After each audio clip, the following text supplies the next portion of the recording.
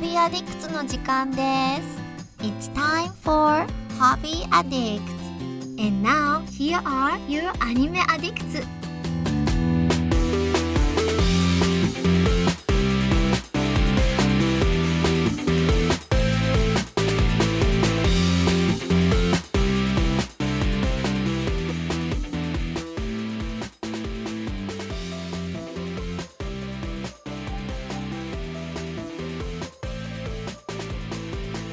Hello, everybody, and welcome to what I believe is the 138th episode of Hobby Addicts. Yeah. Yeah. I'm your host Mitsugi. I'm back from a 1 week break, and I am here with some beautiful people. They are lovely. They are some of my best friends. We have the wonderful Mandy in Cincinnati, and how are you? Hello, I'm doing alright. I got my coffee and I'm ready to talk about stuff. When you make coffee for the podcast, what exactly do you put, like, what kind of coffee is it? How are you taking it? It's a Keurig cup because I'm lazy. Okay. And what kind? And it is, is it Greenhouse? Green Mountain? Green Mountain, sorry. I had to turn around and look at the box. Green Mountain, like vanilla caramel brand. That sounds and really good, dude. And I put salted caramel creamer in it. Ooh, Mandy with the fancy concoction. Yeah. And this deep, sexy voice that is encroaching upon Mandy's is Enzo, hailing from New York City, where it is probably freezing cold, but very lively. And how are you, my friend? Yeah, I'm doing great. I missed recording. It's been a whole week because of Anime NYC, but I'm really happy to do this now. I'm happy to be here with you guys, and I have been busy watching some Netflix lately, and we haven't talked about any Netflix in a little while. Oh, I can talk about what I've been watching on Netflix, dude. Oh shit! Wow. Oh, I can. Well, we may have time for that later, or we may not, because we are starting a little late. But I guess that just means that if we don't do it today, we'll have lots of other opportunities to talk about cool enough Netflix shows later on. But sure. I have been watching a little show that I think it just came out on Netflix within the last month or so. It's recent. Yeah, it came out timely for Halloween. Yeah, and it's called The Haunting at Hill House. Mm-hmm. And it is a show. I'm on episode 9, just so you know. I haven't finished it. So you don't have to worry about spoilers here because I won't be discussing the ending because I haven't seen it. But I have seen approximately 80% of the show. So there's lots of cool things to talk about. And I think that both of you have at least sampled the show. Am I correct? Yeah, my roommates finished it. Like all three of my roommates finished it. I just haven't had the time, but they've all given me their opinions about it. I finished the first episode. That was it.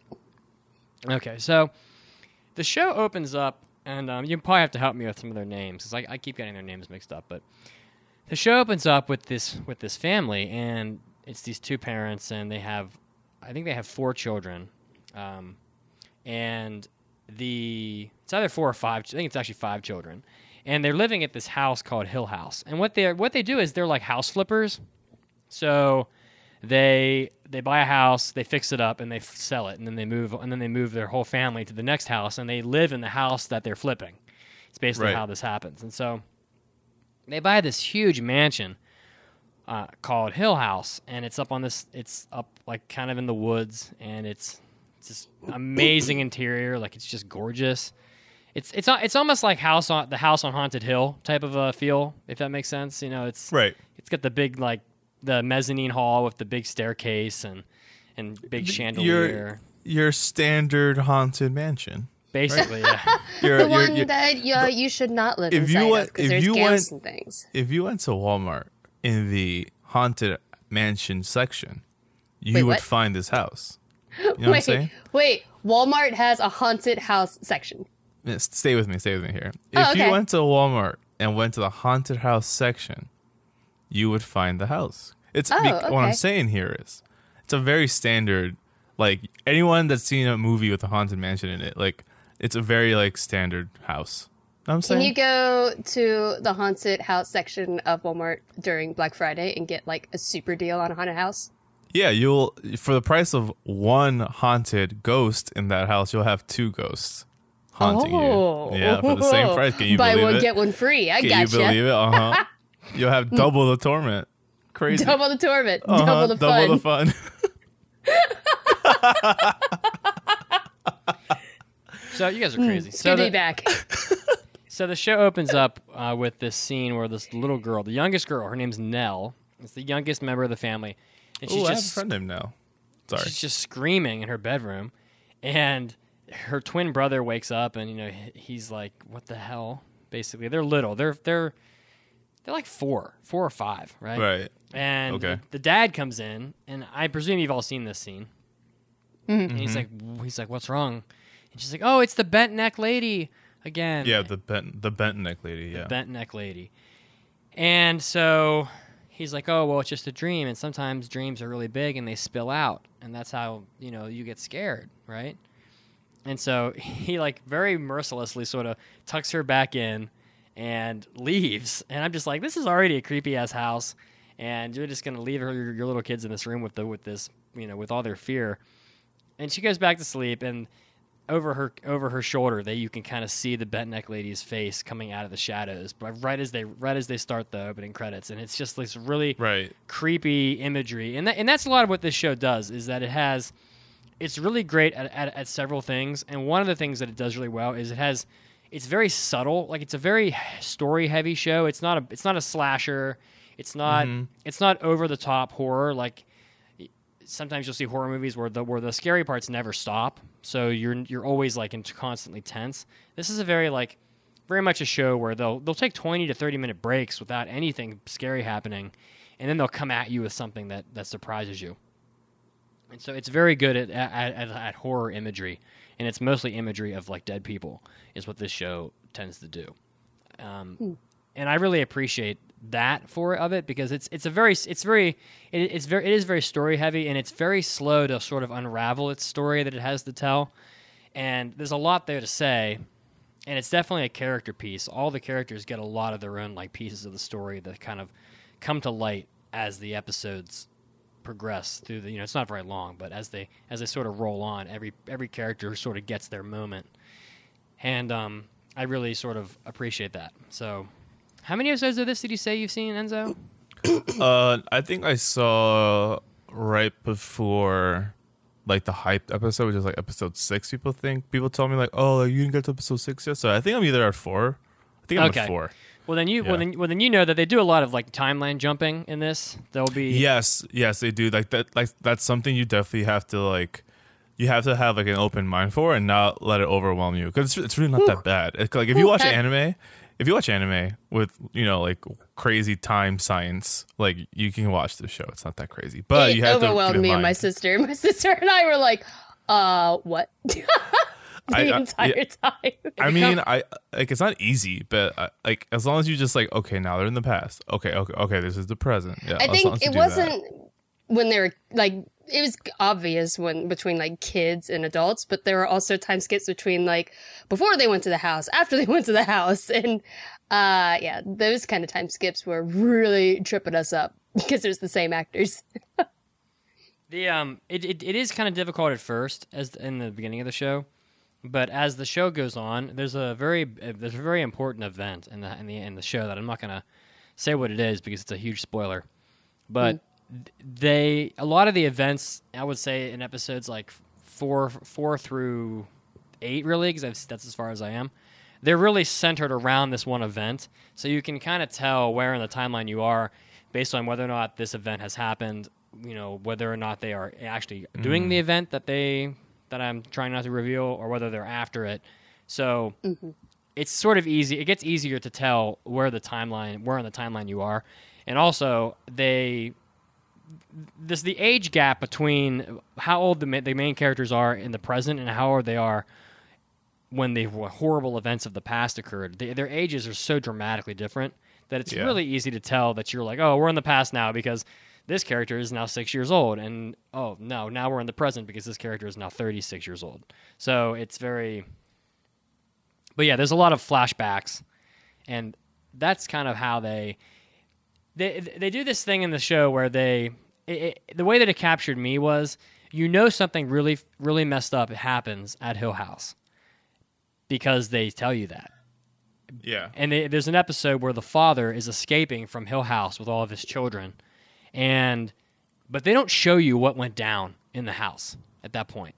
You just know that it was really bad, and you're sort of really engrossed in the TV show because you're waiting for the moment when they finally reveal to you how shit really hit the fan. So you're really waiting for that big reveal, and I can tell you that they haven't fully revealed it by episode 8. They're definitely saving it for the end, and it's really sort of starting to build a lot. And I'm really kind of excited to see how messed up this shit is going to be when we finally see it.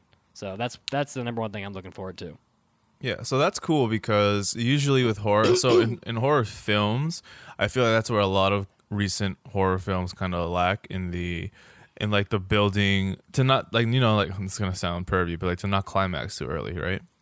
I know, god damn it, I know. I wouldn't have thought that unless you pointed it out. I thought it.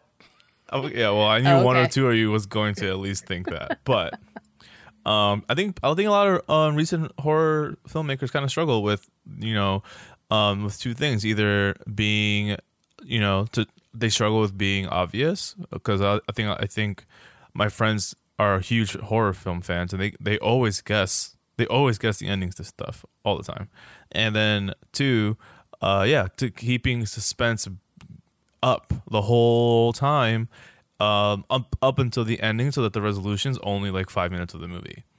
I think the last horror film that I saw that did a really good job of that was The Babadook. I love The Babadook. Yeah, so good. For sure, I love The Babadook. It's not even, and that's the thing. Like The Babadook to me wasn't even scary. Yeah, it wasn't even like a horror film. Yeah, it was like suspense. It was like more suspense than anything. Yeah. You know, there's a discourse on PTSD and how it can manifest in people. But but yeah, that's a good movie. As to like where like they keep the tension up until the end, and then because you do think it's a ghost quickly throughout the entire thing. Totally. I mean, I guess spoilers for the fucking Babadook, but like, well, you know, I was trying not to spoil it, but yeah, but yeah, whatever. But yeah, so like it's kind of reassuring that, I mean, by your standards, Mitsuki, that this show is, you know, keeping up the suspense that so far, and you're almost done, right? Isn't it like 13 episodes? It's 10 episodes. Oh, so you're really almost done. Okay. All right. That's great. I'm happy about that because I mean horror is something. So me and horror have a really weird relationship. Like I enjoy horror, the genre. I enjoy those movies. I don't ever seek them out because I don't because even though they don't scare me, like my brain will twist them into ways that those stories will haunt me for like the next few days. So I don't pay to do that to myself. But if they're on with my friends, I will definitely watch them because I do enjoy it. The other reason why I'm so engrossed in what the actual ultimate events will be of what happened on that fateful night is because the characters in the present they're just so messed up. Like they're just destroyed as people. You got one of them's an alcoholic. One of them is like extremely depressed and has hallucinations and is just really in bad shape. One of them is for the most part emotionless and is detached from most things. The dad is a wreck. The one sister has some stuff going on with her that I can't really reveal because I don't want to give any spoilers. And the other son is like obsessed with horror, and he writes horror novels, but refuses to believe that anything that's related to horror is real. And so the family is completely dysfunctional, like in a way that not even my family can compete with, to be honest. And it just makes you think, wow, like what happened at that place that just destroyed each and every one of the people that were there for those events. And because they spend a lot of episodes, I would say 2 through 5, sort of fleshing out all the different issues that that the main characters have. And that's where a lot of the story comes from. They all have like their own personal crises, their own deeply flawed personalities that make them interesting and at times make them unlikable, but also make you just wonder, like, what the fuck happened? Like, what is going to go down? And because of that, the characters, the acting in this is really good. First of all, some of the characters have really lengthy speeches, sort of like these very long monologues. They're big like monologues in the sense that they're the only one speaking for like a long, maybe 2 minutes, 3 minutes, and some of them are really impassioned. Like to the point where you just sit there and you're just transfixed on it, and you're like, it's almost like eye watering because what they're saying is just so intense. And so, and several of the characters sort of get that money shot moment where you're like, wow, they really got to flex their muscles as an actor or as an actress in that scene. And the twin brother gets one like later on when he's an adult. Theo gets a really good one in episode 8 that I was like, damn, like holy shit, like that is crazy. Like the reveal that she gives in episode 8 is unbelievable. And so like the acting, I don't know how Netflix finds these people. Like I was just gonna say they keep pulling these no names off the street that are so talented. It's exactly.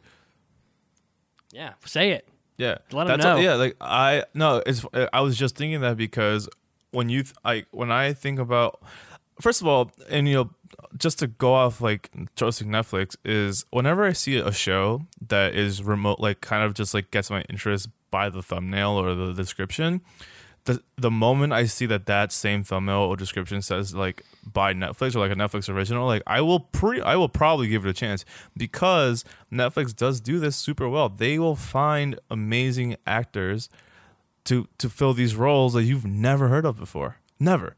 Ever. It's insane. Like and the Marvel, like my recent Netflix binging has been Korean dramas, but before that, I primarily watch Netflix for the Marvel properties, and yes, like the lead roles in these shows have prominent actors, but all of the side characters in the Marvel TV shows, like all of the like sub villains, all of the the villains in some of them are all actors you've never heard of, but like kill the role, kill the role. So like it's cool that even in a different genre like horror, like the Netflix casting is still like on point because it is usually amazing. And I'm sort of a film buff in that I've seen a lot of movies, I've seen a lot of TV shows, but I'm not like a film aficionado. Like I didn't go to film school. I don't know a lot about it. But I feel like The Haunting has a lot of what I'm going to call, just from my own mind, it's very exposed acting. And when I say that, it's sort of like I say it in the same terms as I would say it is when I'm playing piano, in that when there's a mistake, everybody in the audience knows there's a mistake. Some music is just written like that, and you can't really hide it. Well, The Haunting has a lot of scenes in it that that they're great actors because they're not doing a lot of cutaways. Like they're not changing camera angles constantly. They're not right. They're one taking. And so not only are those speeches really long, and they're not cutting. Like it's just like on their face, and it's just a complete solo performance moment. But there's also really, really long single takes in this. So like if you guys have seen, maybe you've seen like the Royal Tenenbaums has like a 15-minute take at like the end of the movie. Have you seen Birdman? No, I haven't, but I want to see it because I love Michael Keaton. Yeah, Birdman has probably one of the cooler no cuts that I've seen in a really long time. Like it's a really crazy, intricate no cut scene. Like it's super long, but yeah. So there's one of those in The Haunting as well. I would say it's probably at least 10 minutes long, and it happens probably in episode 6 maybe 7. And the characters are just kind of going at each other because the tension in the family is at the point where they're just emotionally lashing out at each other. And so it's a very intense, heated scene, and it goes on for 10 minutes or so.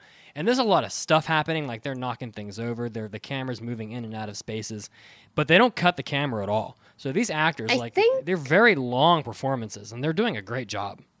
When you're talking about that, I think Old Boy had a really long one in a hallway, if I remember. Oh, the fight scene? Where he's like beating people up with a bat? Yeah. Yeah, and that's where Daredevil, the Marvel property, pulls from Old Boy's hallway scene. They do, nice. Each Daredevil season has a long hallway scene, which are also ridiculous masterpieces in my opinion. They're so entertaining to watch. They happen once every season. They have like a solid 10-minute like fighting cut that doesn't cut anywhere. Just one crazy take. There was a movie. I had a friend. He just moved away. We're still friends. We killed him. But, he is a massive movie buff. Like his movie collection is like 3 times my manga collection. Whoa. And like if you ever went inside his room in his basement, the walls were lined with movies. And he showed me a film a long time ago. I can't remember what it was. The entire film was one cut. There was no cutaways throughout the entire film. That's I can't insane. remember what it was. If you remember, let me know, because I would watch it just to, put that in my archive of my brain. I'm looking it up. I'm trying to find it. I can't find it. Oh, One Shot. One Shot, a continuous short feature film, full-length movie filmed in one long take by a single camera. That sounds crazy. Gotcha. I'm going to have to watch that at some point. Yeah. Yeah. I mean, in that way, in that sense, you're like almost talking about theater, because theater, exactly. There's no takes, and so maybe you might say, oh, well, people that perform on Broadway or whatever are the true great actors and actresses because you can't hide behind multiple cuts on a you can't do 17 takes on a scene until you get it right. Nope, you got to do it in one every time. Exactly. So I'm not surprised this show had such good speeches. Like you were saying, the writing was really good. It is. I was looking it up, and it's based off an old novel, and I was looking down just through about stuff on the novel, and Stephen King apparently said it's one of the finest horror novels of the late 20th century. Well, it is really well written. Like that's what drives the story. It isn't that scary. It's just very intriguing. The story's very intriguing, but there's enough scary stuff in it to keep horror fans engrossed. And they do a nice job with sort of putting every episode sort of ends with something that's scary or intense. So you're almost waiting for the end of each episode. But I would say maybe every hour-long episode, except for the one episode that Enzo was talking about where your friends were like, oh, did you get to this episode yet? That episode, I think, is 80 minutes. Each episode probably has 3 or 4 scenes where you have the potential to be scared. But they're not pounding you with that. It's very much about the story of the family and a lot less about, let's just have people all get axe murdered or something. Because that's not the kind of show it is. You know what I mean? Mm. So yeah, in that sense, like the show's approach to horror is a lot more creepy than it is just flat out gross or scary. Like there's no body horror in this. There's no slashing. It's mostly ghosts and creepy images. Like there's a scene in one of the pasts where one of the girls finds a bunch of kittens in their like shed, and the parents let the kids take the kittens inside, and they're trying to like raise the kittens with like milk, eyedroppers, or whatever you do. Well, there's a scene where the girl's holding one of the kittens, and there's like some movement in the kitten's like throat, and like a spider crawls out of the kitten's mouth. And it was really creepy, and like that imagery really kind of gave me sort of the willies, I would say, when it happened. And there's definitely some tense moments, and even the child actors in this are quite good, because the kids really have to sell the fact that they're really terrified at times, because a lot of bad stuff happens to the poor kids in this TV show. So yeah, it's definitely a show for people that love acting and good writing, as opposed to I was picking between this and American Horror Story. I haven't finished. I've watched a lot of that. Those don't really get my attention. I don't know why. They're hit or miss. I really like the one with the witches. The season, I can't remember which season it was. That one was cool. That one was cool. I loved it. I loved that season. I ultimately passed on it because I was like, oh, this show was on cable. How scary or whatever could it really be? It's not. But the witches one is great. You should watch that. So I passed on it and watched the Haunting at Hill House, which was kind of ironic that like I didn't get the intense horror show I wanted out of the Haunting at Hill House, because it's not that intense. But I think that it makes up for it with like its overall quality. There's also something very intriguing in the house. There's this room in the top floor. The top floor of the house has a room called the Red Room, and it has a red door. And they've sort of there's a pony inside. What's that? There's a pony inside. Well, they haven't actually been in the room yet as of episode 8. Yeah. Yeah, I just like the part where the kid's looking on the door. She's like, it might be a pony in there. The other kid's like, no, there's not a pony in there. It would be dead. It's like, but it might be a pony. Just like let a girl dream, A skeletal pony. I loved it. So there's like a scene where the father's trying to get in there, and he's got a hammer, he's got a crowbar. He can't get in this freaking room. And there's something really bad in this room. And we still don't know what it is. And they're saving it for the end. Like, you're so intrigued. Like, I want to know what's in this room so freaking bad that it's almost like when you're playing Resident Evil and you have one room left that you don't have a key to, and you're just waiting to get inside this room because you want to know what's in there. And part of the horror is not knowing. I kind of feel the same way about this room as I do about a lot of the rooms in a lot of horror games, is that part of the horror of the Resident Evil games, like the Mansion and Resident Evil 1, was always like the fear of not knowing what's on the other side of the door. Like, you have to open the door and go into this room and be faced with whatever's in there. Yeah. The unknown of what is in that red room and the haunting really pulls at you. And I really want to know what's in there because they've made it quite clear that whatever's in there is really messed up.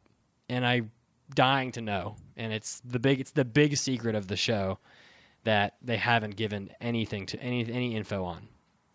So, but they've shown like shadows under the door moving, and they know there's something in there, but they just can't get in it.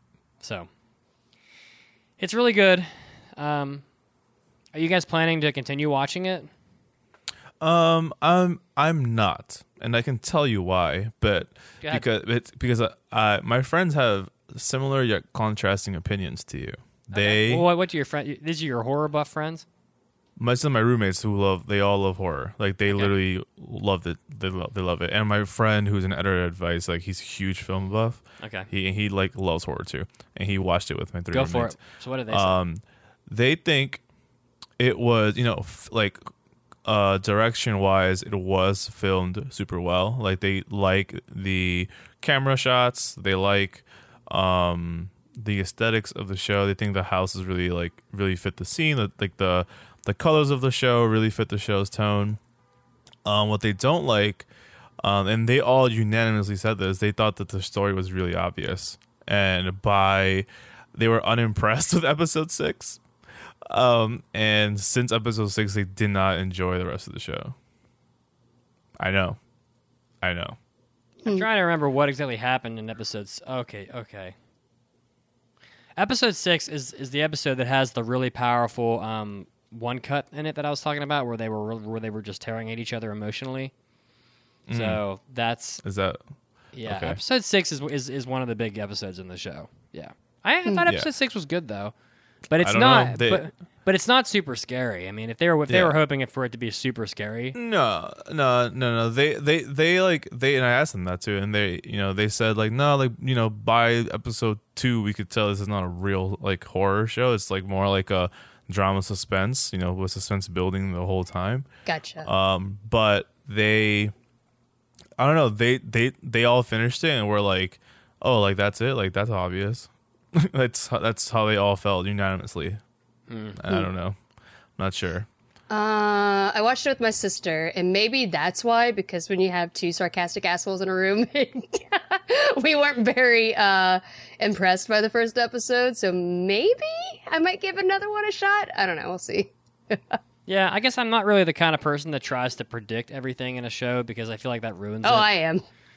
Like, I don't want to try to intentionally ruin the ending of something by like hyper analyzing it and picking it apart before I get to the end. I just kind of want to enjoy the ride. And but I know a lot of people are sort of, they do that inherently, or they do it because they think like trying to figure out the mystery ahead of time is a fun game or whatever. However, I end up doing it without meaning to. Also, I don't know, my brain just works on its own, and like if a show presents me X amount of clues, and I just immediately go like, oh, that's probably how it's gonna end. But not because I want to, just because my brain does it. Oh, kitty. I know. I cannot get her to go away. So sweet. I tried. I kept like, go away. She just kept coming right back. Welcome to the podcast. So, you say anything? Also, that one-shot movie that I was talking about, Enzo, was apparently called Victoria. Victoria. Okay. Yeah, cool. I had to look it up. So noted. I recommend the Haunting. I think it's a good horror show for people that don't want to see a lot of like gore, or don't want like over the top violence, because that's not. It's a very PG-13 TV show. So I would say PG-13. Like the horror is PG-13. Maybe the subject matter that a lot of the characters deal with is not PG-13 because there's a lot of like drug abuse.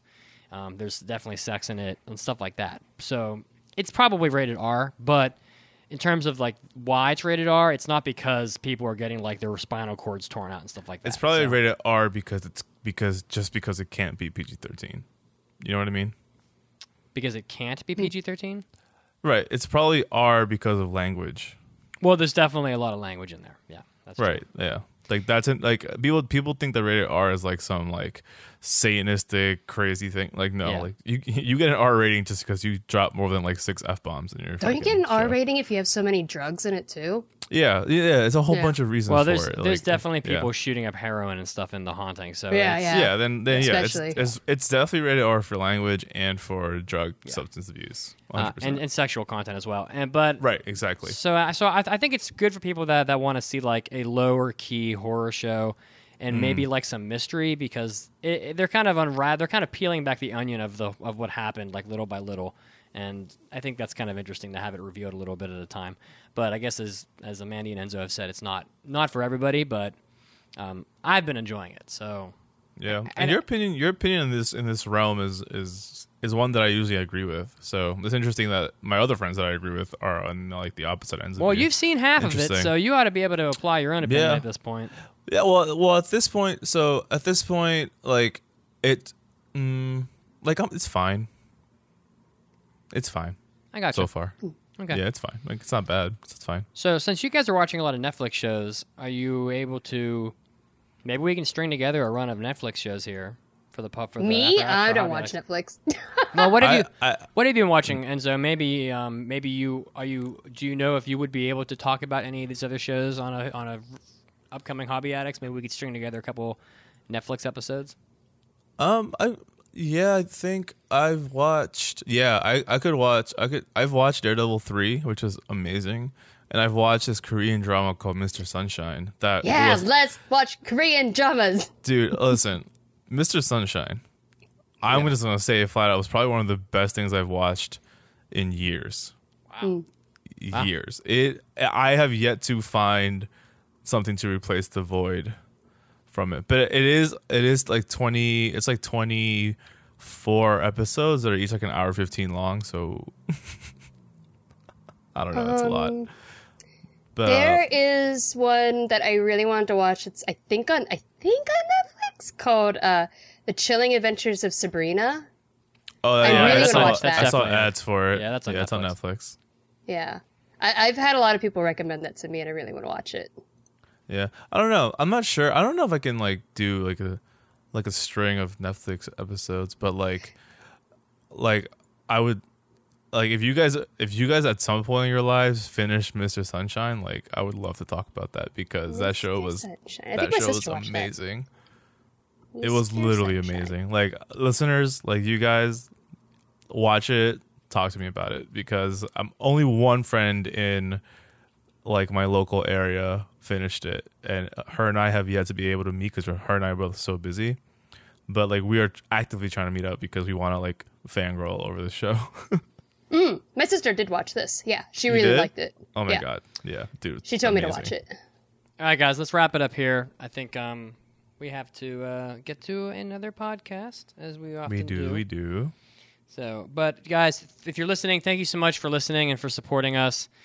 It's all for you, and I hope you enjoy all the little tidbits of our other hobbies that we have, and we're always doing something outside of anime. So I hope you enjoy a little peek into our personal lives, and we enjoyed sharing it with you. And until then, we'll be talking next time maybe about games or maybe more Netflix, but we'll see next week. Until then, peace out and enjoy the podcast. See ya. Love you. Love Bye-bye. you. I'll snuggle you.